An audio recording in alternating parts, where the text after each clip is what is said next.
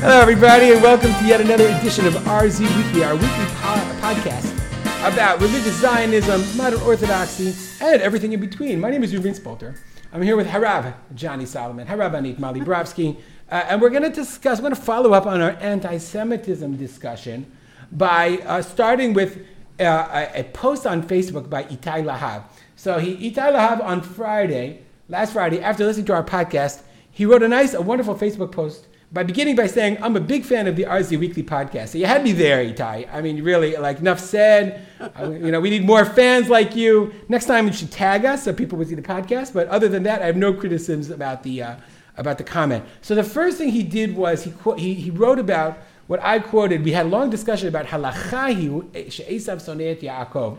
And he has done some research on it. And the first thing I wanted to mention is that he quoted an article by Professor Eliav Shachetman, who wrote, and I think wonderfully and convincingly, that it was a misprint, and it wasn't supposed to be halacha, but it was supposed to be v'halo Esav sonei et Yaakov. And that really takes a lot of the wind out of the sails to say that it's halacha, and we discussed last week about how it was halachic reality, that it became part of that Chazal wrote it in a sort of a religious context. And so it seems that Chazal didn't write it in a religious context, according to Professor Shachetman, and I actually totally accept that argument. But Itai pointed out, and I think correctly so in a discussion that I had with him, he pointed out Rav Moshe Feinstein does write about that language of halacha, and Rav Moshe Feinstein writes about how it's part of our understanding, just like halacha is true. So what Rav Moshe believed, and he thought this was the original text, he believed that this is true as well. This is a truism, an absolutism in Jewish life. And what I said to Itai, and I think this is true, is that it's written in Rashi, and the idea is that even if it was based on a printing error or on a mistake, it's become part of the Jewish literature. It's become part of accurate Jewish literature. It is in Rashi, halachahi, even though the Midrash is not correct, his quoting is correct. So that's an interesting discussion. Do you guys want to comment on that before I go on? Do you want to comment about that issue do you agree that it's part of once it becomes in Rashi, even if it was based on a mistake, it becomes part of the halachic, or not the halachic, the Jewish literature, Jewish tradition? Part of the lexicon of rabbinic writing, yeah. And an ethos, yes. And again, it depends how it's taken, and I agree very much with what was said in the post, is that it should not be taken to a place of describing all non-Jews as holding a certain position, but rather describing anti-Semitism in general. But okay, go ahead. Okay, right. So I think we can agree on that. I think we all agree on that. So that being said, though, Itai then, and you should see his post. It's on Facebook. You should friend him and then see it. Maybe we'll share it on the RZ Weekly. To do this, I hope this is okay. That we're totally. Nah, I believe it's once you publish it and put it in the public domain. I'm not being critical. I don't think at all. He quoted a shuvah of Rav Henkin about this issue, about Esav sonei et Yaakov, and he quoted that Rav Henkin was very much against quoting this idea of halachahi she'esav sonei et Yaakov. So I did a little bit of research, and we started reading the articles of Rav Henkin. And of course, when I sent it to Johnny did much, much more research about Rav Henkin's position. So I'm going to throw it to Johnny, because Rav Henkin basically, he says in the quote that Itai mentioned, that one shouldn't promote this idea of Esav sonei et Yaakov. It's certainly inappropriate. It's not mechabed, it's not appropriate, and not honorable, and not appropriate. But Rav Henkin's position comes from a much, much deeper, much more nuanced attitude that I think goes to the heart of what RZ Weekly is all about. We talk about RZ, religious Zionism, modern Orthodoxy, living in Israel versus living in America. Rav Henkin was a Rav who lived in New York City from before the creation of the State of Israel, during the Holocaust, and afterwards as well.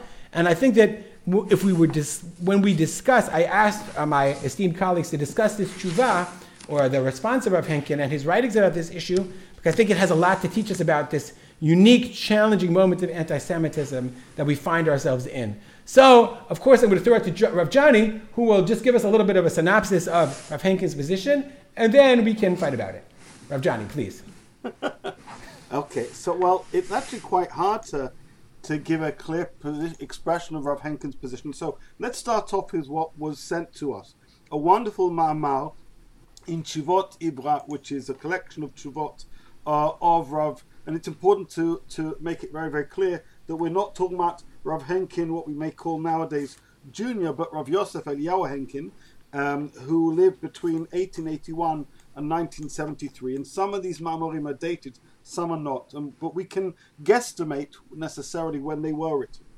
And in the article that we were sent, Rav Henkin makes the following remark specifically to this statement regarding Esav Sonet Yaakov, and I'll translate it. He says, it's a grave error for those who basically prattle and imply and insist that halacha is that Esav hates Yaakov, because and the sin'ah, that sense of hatred, is perpetual. He says, neged ha'emet, that goes against the truth. Neged chazal v'mikra, it goes against the way the rabbis looked at, I suppose, that teaching and the wider relationship between Yaakov and Esav and the Mikra and the text of the Torah itself. She'esav gufa lo haya rasha tamid v'sinato paska al yidei hanhaga mat'emet. Esav wasn't always a perpetual evil person. In fact, and that hatred was able to, shall we say, taper off through more aligned behavior. Esav Arishon, gam hem, gam ken l'dorotav. He says, and just as that happened then in the biblical period, so too as it happened now. So that was the original citation that we were sent, as if to teach us that Esav Sonet Yaakov shouldn't be understood as an absolute statement about Jewish-Gentile relations, which, if you recall, I'd already pushed back on in our session. But Rav Henkin saying, even if you look at it as stated in Rashi, that's not meant to be halacha, as if to say a statement of fact. Basically, he's critiquing Rav Moshe Feinstein's reading of it, which you recall are very, very close friends, and Rav Moshe saw him as a rabbinical mentor, but he's saying, I disagree that this is hard and fast fact. However, just to add a little bit more meat to the bones of this conversation, I then looked at a couple of other essays of Rav Henkin. Now, the one we were sent was undated. The one that I found in my copy of the Sefer Lev Ivra, which was the 40th Yovel of Ezrat Torah, with some essays contained there under the title Sheilot Hazman, that was published in 1939. And there, Rav Henkin has a slightly different view of his understanding of the relationship between Yaakov and Esav. Both in the article that we were sent and this one here, he's expressing concerns about maintaining good Jewish-Gentile relations and expressing a fear that Jewish behavior could stimulate anti-Semitism. What he's basically saying is, Esav Sonet Yaakov isn't to mean that non-Jews are hardwired to hate Jews. He's saying our behavior is part of a relationship, and if we relate positively, we shouldn't be surprised that we get positive feedback. John, I wanted you to do, that's what I wanted you to do. Can you put, meaning you can't, what struck me most about Itai's quote is, you can't take Rav Henkin out of context. So can you please step back a little bit and put Rav Henkin's comment into the context in which he was discussing it, if you please. Before you get to other writings of Rav Henkin, if you go to this writing, what was he talking about, and why did he come to the idea of the quote of Esav Sonet Yaakov? Well, again, the original article that we have is undated, so it's hard to know. I know that the second that I quoted is from 1939, and the third that I found in Hadarom, which is later also printed in Lev Ivra, is from 1950. Now, what I do know is in those three writings, which at least span 20 plus years, he continually relates to the motif of Esav and Yaakov. For him, this is a paradigm of Jewish-Gentile relations. He doesn't insist on that mark of halakha, that one hates the other, but he's always reconsidering how can we understand our relationship as Jews in America, trying to find our feet and find our place, and not stir up the hornet's nest. Don't forget, he came from Belarus, and he was born in 1881. He understands what anti-Semitism is. He's come to America. He wants the Jewish people to be far away from pogroms, to be far away from anti-Semitism. He's seen what's happened in Europe. He knows how far that can go. And so he's kind of advising people, refracted through his rereading of these texts, how to perhaps better behave, how to keep their heads low perhaps, how to remain loyal and connected to Torah, and in so doing avoid the threat of anti-Semitism rising its ugly head. Nevertheless, I'll say one further thing, and then Mali should add, and of course yourself. in each of these writings, and it's a little bit too nuanced, I think, for our podcast. I'm happy to share these writings with our readers. There is a slightly different relationship to that paradigm. In the 1931, he looks at Yaakov and Esav in one particular way. 1959, slightly different. He does believe, it should be made clear, that non-Jews are not considered to be Obdei Avodah Zarah. He has a positive view of the possibility of Jews relating to non-Jews. He thinks a lot of the remarks of the rabbis of the Midrash relating to idolatrous practices don't apply today. And so he's hopeful about Jewish-Gentile relations. And he believes it's on us to foster good relationships and to be clear about what our task is as Jews, also humble, so that we don't aggravate or frustrate the host community that we're living in, and as a result of that, try and live a life of harmony. Okay, Johnny, thank you very much. But that being said, you alluded to it, but I feel that what Rav Henkin was getting at is much less nuanced than the way you described it. Meaning, when I read Rav Henkin's article, and Molly, you'll tell me if you think this is correct, Rav Henkin was talking about, the article started from a position of anti-Semitism. And he describes the different causes of anti-Semitism. And the fourth one he mentions is hatred of Jews toward non-Jews. But he talks about three before them, and he talks about ways that Jewish behavior is a trigger for anti-Semitism. So in that context, then he says, oh, and by the way, we don't help ourselves when we promote the idea that they hate us. But Molly, if you would do me a favor and sort of go through the first three triggers, and then comment on them and explain how you reacted to the way that he describes them. Okay, so before I do that, I do want to relate to what you just said, this fourth one, and what Johnny said, because I think it really is important to understand what he's saying in context. First of all, I want to reiterate that I do think that he's saying that nobody should think that it's endemic to a non-Jew to hate Jews. I think that's really important. And I just want to make that very clear. I also want to say that I once heard a beautiful, beautiful shiur of Meidan on Shir HaShirim, where he talked about Shir HaShirim is the Song of Solomon, and in it you have people. It's a parable to the relationship between the Jewish people and God, and there are other players who he says are the other nations of the world. And what he demonstrates is that there are times when those players try to get in the way of God's relationship with the Jewish people, and there are times when they try to support it. And so he created a paradigm where he was making space for looking at the relationship between Jews and non-Jews, not only through a lens of animosity, but also through a lens of positivity and good relationship. And I think that that's a really important point to make. So I just wanted to make that point, because I think it's important.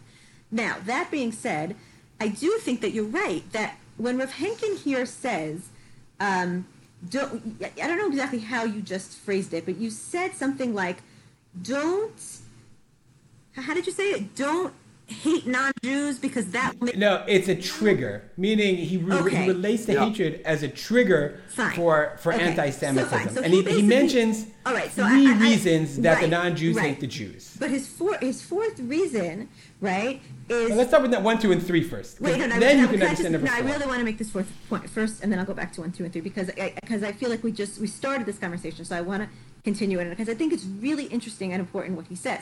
Because what he says is, when we antagonize non-Jews by being antagonistic towards them, right, that's a trigger for them being antagonistic towards us.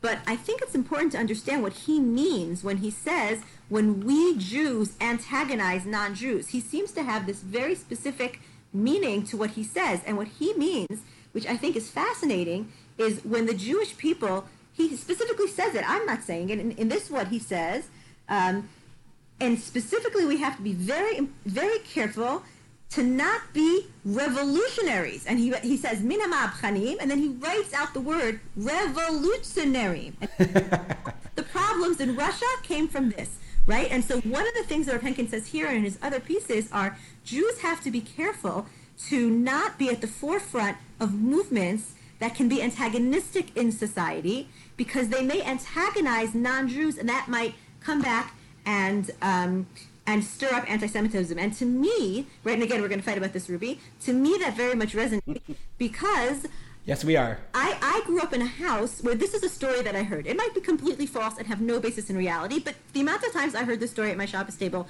is probably, countless. Well, maybe that's an exaggeration, but I don't remember the number. So this is my father's story. Lenin is on his deathbed. I might have even told it on this podcast in the past. And he wants Trotsky to be his follower. And Trotsky is actually a good revolutionary. Trotsky has the best interests of people at hand. He's a good communist. He really would like to create a utopia on earth. And Trotsky turns it down because Trotsky says, if anything goes wrong, and if anybody turns against me, they're not going to turn against Trotsky because Trotsky was Jewish. They're going to turn against the Jews. And because of his sense of responsibility to the Jews, Trotsky did not take over the leadership, and that's why Stalin got the leadership, and Stalin ended up murdering Trotsky. Now, again, I would be surprised if any of that has basis in historical fact. If it does, I would be delighted to know. But the point is the sentiment behind that, which is this idea that Jews have that if we become identified with a movement that ends up being viewed negatively from different parts of the larger social group, it won't just be the leaders. And again, Rav Henkin quotes Freud, and he quotes Marx, and he quotes, who's the other one he quotes? I forgot. He quotes one more. He quotes a few other people. And to me, I find that absolutely fascinating, especially because I think it's true, and I think it's true today also. And I just want to add one more piece that Rav Henkin says, just so people know what he says, and then we can take it or leave it, discuss it or not. He says, when he believes that the role of the Jewish people is to remain connected and affiliated to Torah and mitzvot, to their religious identity. And so it's interesting, and we kind of a little bit talked about this before, or had a little conversation about this. I'm not sure, and this maybe is an open question, whether he objects to people who are, let's say, grounded in Torah and mitzvot, then having opinions about social issues. I think a lot of his anger is against people who leave behind what he considers their traditional Jewish heritage and use their abilities, and he explicitly says this, use their brains, use their talents to start ideas that have nothing to do with classical Jewish ideas, and that brings the wrath, especially when often it in a different place he talks about this, it might even go against other religions, and that brings the wrath of the non-Jews against the Jews. No, okay, so first of all, Molly, to answer your question, he explicitly says that Jews who try to get involved in other things that are not connected to Judaism, he said, that's a mistake. Okay? Right. Okay, fine. It doesn't matter if you could be a Torah Jew. You could be a Torah Jew. Fine. So perhaps that's true. Hakisharon. Okay, so he first says, I have to translate it. It's like, I can't anymore. Hakisharon hagadol sheYisrael, Jewish ability, migareh kinat ha'umot. Help me out here. It arouses the jealousy of the nations. Right. So on the one hand, he's saying we're really good. We're amazing. But if we act amazing, people get upset about it. No, he says they get mad. We have to work in peace. And again, I agree. No, that's not what he says. He says Jews in leadership positions around the world. We have to keep our heads down. Don't be a leader. Don't be a leader of industry. Right. Don't be a leader of media. Correct. Don't stick out. That's right. Don't be That's too what strong. He says. And I think don't develop vaccines. Don't develop innovations. He doesn't say don't develop. He absolutely does. Don't develop vaccines. He says keep your head down. Don't call too much attention to yourself as a Jew, because it's going to have implication for all Jews. And okay, that's number one. So he then says, it's descriptive, and it's advice based on history. Yeah. Number one. Number two, he says, basically, when we try to be like the non-Jews, and this is a very well-known, I think it's a Haredi motif. Okay, when we try to be like the non-Jews, that's what causes them to hate us. When do they not hate us? When we act more Jewish. When we keep the Torah. Okay, except you sent me Rabbi Sachs's video, right? A beautiful video on anti-Semitism, where Rabbi Sachs explicitly says exactly the opposite. When we try to be like the nations of the world, they hate us and say, why are you trying to be like us? When we act like Jews of the shtetl, they hate us and say, why are you so different? And I think that history and the Holocaust and everything else basically shows that Rav Sachs is right, that Rav Henkin is not correct. No, that you're both right. They're both.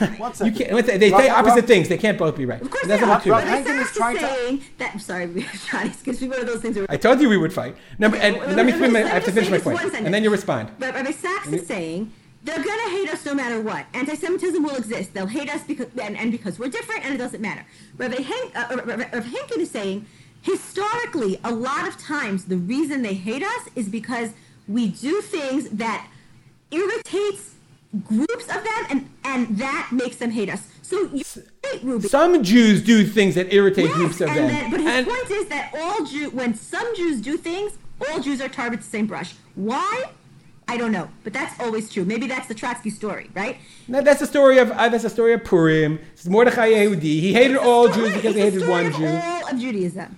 Okay, exactly. So to say, one second. So to say that that's the reason you should be more religious and keep your head down. It's the reason you have to be careful. It's right, so Rav Henkin would have been one of the Chachamim who talked to Mordechai Yehudi and said, Mordechai, what are you doing? You're wrong. I think the Mordechai story is totally different. I think the reason Mordechai is not bowing down has... Oh, yeah, Johnny's chomping at the bit. One more point.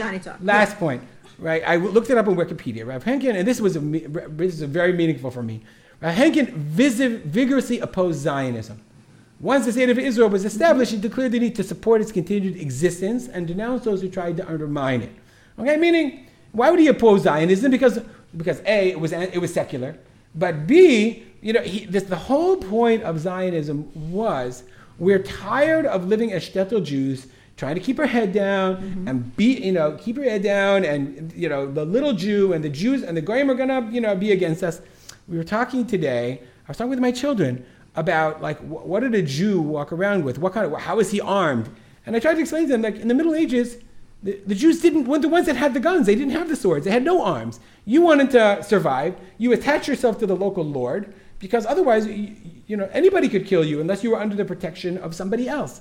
And I'm sorry, the Jews were tired of this. And Rav Henkin seems to me to be perpetrating exactly this perspective of the shtetl Jew. And it's easy for me, yes. I am living here in Israel, but that's why I'm living here in Israel, because I'm tired of being the shtetl Jew and being told how to behave and, wait for the United States to give you permission to bomb the Syrian nuclear reactor. No way. Sorry. I'm not going to do it anymore, and I'm tired of it. And I think that Rav Henkin's attitude towards anti-Semitism and Esav Sonei et Yaakov, I'm not done. Rav Henkin's attitude towards anti-Semitism and his interpretation of Esav Sonei et Yaakov is Habahatalia, exactly connected to that. And because of that, I find both of them tremendously problematic and disturbing. Johnny. Okay, firstly, as a brief additional tidbit, because I hadn't seen it, it was right in the corner. The original article that we were sent, it does have a date in the corner, Tavshin Chavchet, which is around about 1968. In fact, that means it's the last of the three articles I have in front of me. That's particularly significant. That means the citation that we began with, right?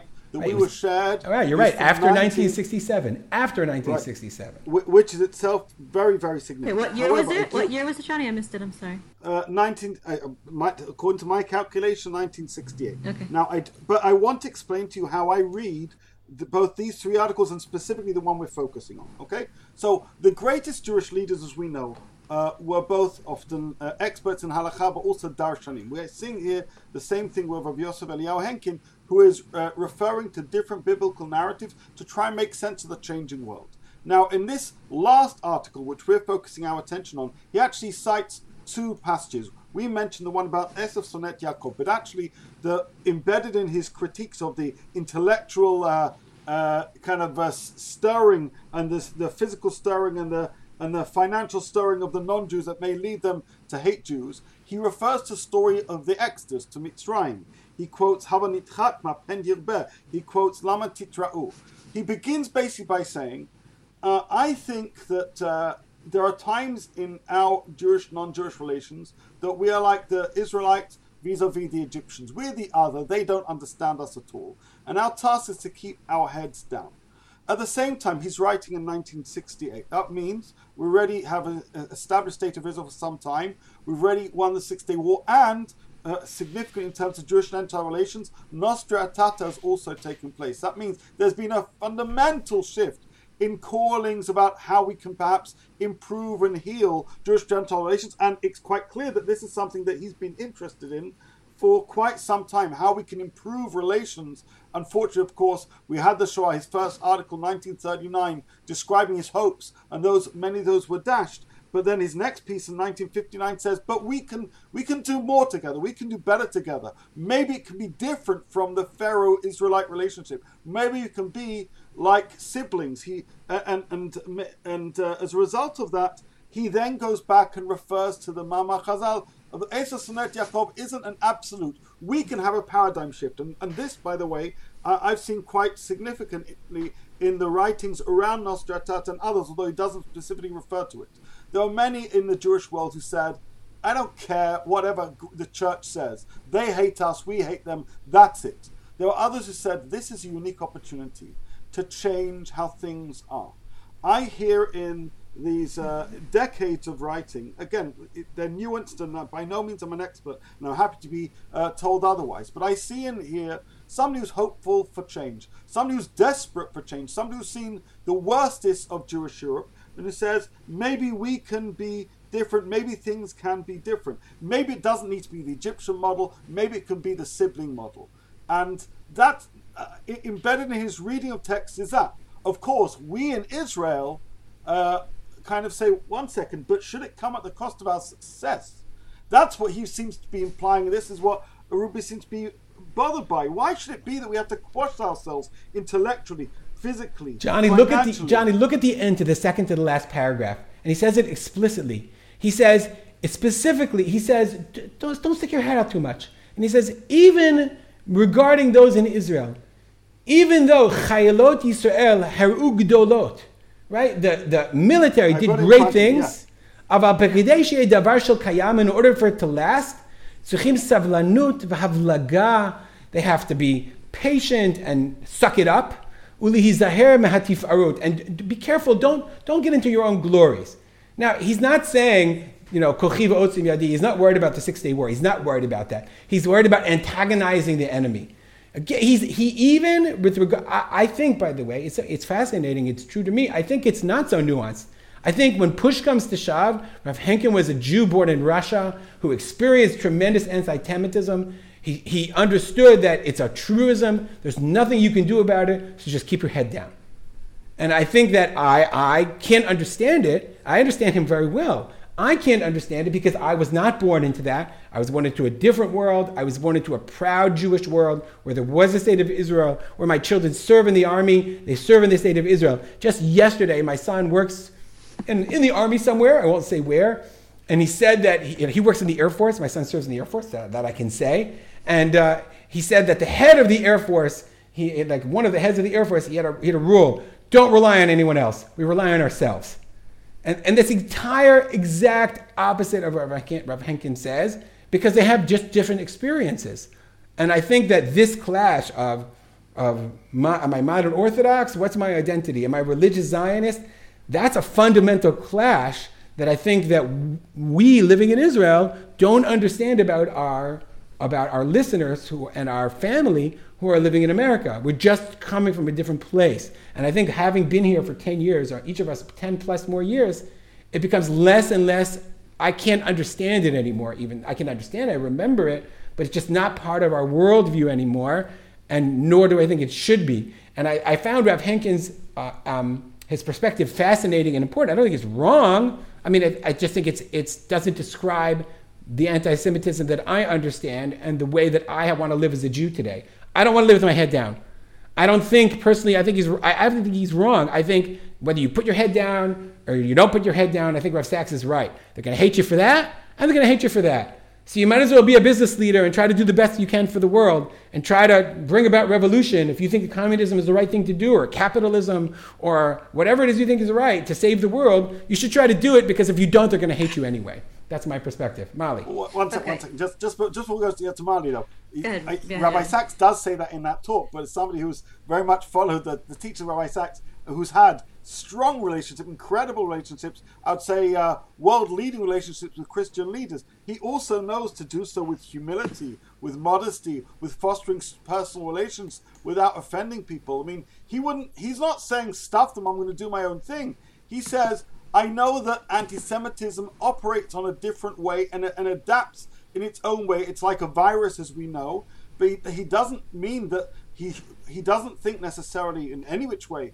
that one should aggravate or agitate or upset people who could be a threat to the Jewish people. Well, that's not what Rav Henkin said. Rav Henkin said, don't be a leader, don't be a socialist, don't be a revolutionary, don't be involved in anything that's big, because if you do, they're going to hate you for it. No, but and I don't think he said at the cost of Torah, though. Yeah, yeah, and also things that are big that have undertones that are going to upset people. He's very specific with that. Okay, this is what I have to say. I think. I mean, by the way, I think Rav Henkin's correct, right, but I don't think it matters. I don't think it matters. And when the time comes, so there are plenty of Jews in enough leadership positions around the world that whatever ills, when the world markets crash and the economy fails, there are enough Jews involved in the economy, right? Enough Jewish bankers, can we say, Goldman Sachs, whatever. There's enough Jews involved that we're going to get blamed. Yes, correct? Correct. Okay, so there's nothing you can do about it. Well, absolutely nothing. But this is what I want to say. First of all, historically, I think he was correct, and he was giving a blueprint to how to manage in the Golan before what I will call the Third Jewish Commonwealth. And by the way, I want to agree with Johnny that Jewish-Christian relations is not a small thing. And again, last week we talked about Kol Dito Fake. It's one of Rav Soloveitchik's 6 knocks, is the difference in the way Jews can have to relate to each other after the return of the Jewish people to their nation. It fundamentally changes Christian theology. So it's really not a small thing, and I'm glad Johnny pointed it out. But what I think, Ruby, I don't think we disagree. I think it's just that we are now in a different historical reality. And because you're in this new historical reality, you don't have patience for his approach. But what I'm saying is appreciate it historically and appreciate what he's trying to say. He's trying to protect Jews. And probably that was a good way to protect Jews to a limited degree. I agree with you. They're always going to find another way to hate them. But to a limited degree, it was not a bad approach to protect the Jewish people. And that's where it comes from. And I think it's important for us to know, to appreciate, not just to understand what they had, but to appreciate what we have. Because you said, now you're Israeli. And, maybe Americans are still in this mentality. I don't think so. I think the fact that we have the state of Israel has changed all Jewish toda'ah is the Hebrew word, the entire Jewish perspective. And I remember when I first realized this, there's a wonderful book by Herman Wouk, who wrote a lot of interesting books about the American Jewish experience. And one of them is called Inside Outside. And if you want to understand what being in America in the early 1900s was like, it starts in the early 1900s, it moves through at least the 6-Day War, if not farther. What the American Jewish experience is like, read that book. It's amazing. One of the things he says in there, he works, it doesn't matter, he ends up working in the Nixon White House, but that's not the point I want to make. The point I want to make is, he talks about how the world changed after the 6-Day War. And he talks about, there's a character in the book who I think is a Jewish comedian, and his jokes are always at the expense of Jews, making fun of Jews as like the nebuch and the loser and the idiot and the weak, and he says that comedian was no longer considered funny after the 6-Day War, because after the 6-Day War, for the first time, Jews had this feeling of pride. And I know this is true. Again, I'm going to quote my father. For the first time, Jews in Basel, Switzerland, after the 6-Day War, walked around with kippot on their heads. Right? So 1948 and 1967... And in England as well, yeah. Shifted the world Jewish experience, so that when you say, I don't care, we should do it anyway. If you have something to give to the world, give it, because you know what? They're going to hate you anyway. You can say that, Ruby. I think, and I don't want to speak for you, but I'll certainly speak for myself. I think, because part of in the back of my head is like, and if you don't like it, every Jew has somewhere to run, and we can defend ourselves because we have the state of Israel. So we don't have patience anymore for that attitude, but that's because we are now home, and we now can defend ourselves, and we're no longer the eternal oppressed victim, but we are now on an equal playing field, and we have strength, and our strength is gathering and getting stronger. So we can have the luxury of saying, I don't have patience for Rav Henkin's attitude. Right. We don't have patience because we have the luxury of not having patience because we can defend ourselves because, as you said, our sons and our daughters walk around with, the ability to save us. And as Johnny said, he can hear the rumblings of the plane that's going to save him. And I also, and one last story, the second Intifada broke out in the early 2000s. Is that true? I forgot when it was. It was Rosh Hashanah. And all of a sudden, we heard these noises on Rosh Hashanah. We didn't know what was happening. We turned on the radio, and there was a tremendous uprising against Jews in all kinds of places in Israel, and it was scary, but it wasn't so scary because I have an army base across the street from my house. And I knew that there was not going to be a pogrom. Nobody was going to rush into my house and massacre me because there were people in the way. And that's different. Jews never had that. In the past, when you knew a pogrom was coming, right? Watch Fiddler on the Roof. Hi, Tevye, the pogrom is coming. Go hide under your pillow, right? And now it's, the pogrom is coming. Well, I know that there's a barrier between me and those marauders. And it's a completely different. We have such a different perspective. It's so deeply ingrained in us that we need to be reminded what it used to be like. And for me, it's about appreciating what we have. So Molly, I want to say I agree with every word you just said. Every word you just said. But it's important to, if you want to use Rav Henkin, my whole point was, if you want to use Rav Henkin's commentary on Esav Sonei Yaakov, you have to understand it in the context in which he was saying it. It reminds me, I don't know if I've told this story before, it reminds me, I was teaching in day school in the United States of America, and we were doing an active shooter drill. And I remember it like it was yesterday. And everybody's done this, all these kids have done this, a generation of kids have grown up with it. And we, of course, had Israeli shlichim there, and they were in the Kol Torah Mitzion. And they're like, okay, we're doing an active shooter drill. And they're like, okay, well, let's do an active shooter drill. And so, okay, there's a shooter. What do? Everybody shuts off the lights. You go down, you shut off the lights, you lock the doors. And the Israelis were looking at us like we're crazy. They said, I don't understand. There's a shooter in the building, and you're hiding as if nothing's going to happen? Give me a gun, and I'll go kill them. And it was just so and we Americans are like, what do you mean, bring a gun into the building? What are you, crazy? You can't do that. And just their attitude and our attitude were so different.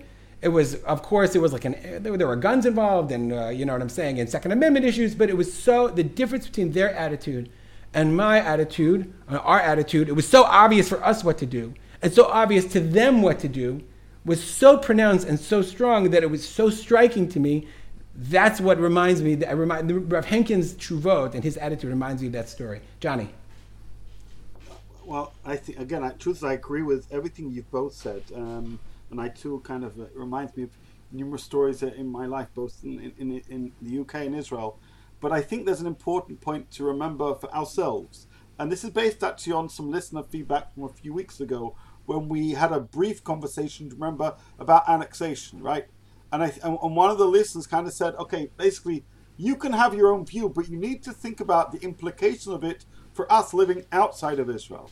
And just today I was in Givat, Washington. I had to pick up something, and I was just there listening to the planes, which were doing their practices, and reminded me again of that real sense of comfort. But people who live outside of Israel, some do have that sense that Israel's still there for me, but others don't. Others do feel that sense of vulnerability. And whether they'd necessarily choose the words of Rav Henkin or agree with the sentiments of Rav Henkin, or whether they'd see the world slightly differently because this is written, again, over a lengthy period of time, and the last was written, 1968, quite some time ago. There are many who don't have an army base across the road, who don't have a chayal or chayalet right there for them, who don't have the Israel Air Force right there above them to serve as a reminder. And it's scary. It's scary because it's as if things that can be said, or policies that can be supported, or even a tweet that you agree to, the politics of social media can be incendiary. We do have both. It's not just about the physical borders. It's what those physical borders represent. We have this dome, not just the Iron Dome, the dome of protection of being here in Israel, and all that represents. And there are Jews outside of Israel who still feel that. But there are Jews outside of Israel who don't, for whatever reason. It's not to do with necessarily a lack of conviction and connection to Israel, but perhaps it's a certain sense of being isolated. And they are worried. They are worried about saying the wrong thing and doing the wrong thing. And ultimately, I think it's important to acknowledge that we have listeners who perhaps would relate a little bit more strongly to some of the sentiments of Rav Henkin, not because they're living in the past, but they're living in a different setting where those reminders aren't there on a daily basis, and where, on the contrary, some they have experienced and do experience comments, feedback, interactions, which make them realize that perhaps they are the other. And those words of Lama Titra'u that Rav Henkin cites in relation to Bnei Yaakov, just be careful there. Don't be too out loud. I think still is relevant to many people, and I know, including some of our listeners. So those are my thoughts. So it's so interesting to me because I remember, like anyone who makes Aliyah can remember, somebody looking at you or saying to you, you're going to live in the Middle East, you're going to live there where it's so dangerous. And here we are talking about how we have this sense of safety and security here, like on the one hand, that people don't have. And I think about it more and more, especially in light of recent events in America. I don't know if you follow, events after the riots where people were literally calling the police and nobody answered the phone. And the idea of having that, the specter of having nobody answer the phone, is something that, Baruch Hashem, we don't live with that reality. And it just, I know for a fact that it's something that, like when that specter of, there's this couple and there's a mob, and it wasn't anti-Semitic per se, but the specter of having no one there to answer the phone, no one to come protect you, I'm sure that it raises a level of concern. I think it should raise a level of concern for people living in a place where they don't have the army across the road to defend them. They don't have an Air Force base next door. And I think that's something that like as you said, Molly, it makes me feel appreciative of what we have on the one hand, but I don't have it just, all of us made tremendous sacrifices in our personal and professional lives to have that. It doesn't come for nothing. It doesn't come for free. Everyone living in Israel doesn't have it for nothing. And I think that's something that people have to think about and be aware of. You want to finish up, Molly? No, I just want to say I agree with both of you, and I appreciate Johnny's point, which is to have empathy and understanding that there are a lot of people who are living with that fear, and I think Ruby's right also that that fear is growing. There is a growing fear of anti-Semitism in the world. I'm hearing it from people in America certainly. And I don't want us to come across as kind of jingoistic about how awesome it is to live in Israel. It's, as you said also rightly, there are people who will come back with the argument that, well, we have our own dangers here, which is also true. And it is true. So I hope that we all, and I think we are, all coming from a place of tremendous respect and understanding and appreciation for the complexities of both realities. And I like Johnny's point that, let's not make assumptions about how other people feel, and let's have empathy for the complexities of what Jewish communities are going through. I would agree. All right, I thank you all. I want to thank both of you for having this discussion. We got a little bit in the weeds of Rav Henkin, but I wanted to bring out, I think it was a good springboard for these particular issues. Let's do something lighter next time, like a women's smicha or something. Okay, so that was for Molly. Okay, I want to thank Molly Bravsky and Johnny Solomon for joining us. I want to thank my son Petachia Spolter for writing our music. If you have comments or questions, you know how to reach us, or just maybe write a post on Facebook and we'll talk about it. If you don't want us to talk about it, then don't write a post on Facebook. My name is Ruben Spolter. Have a great week, everybody.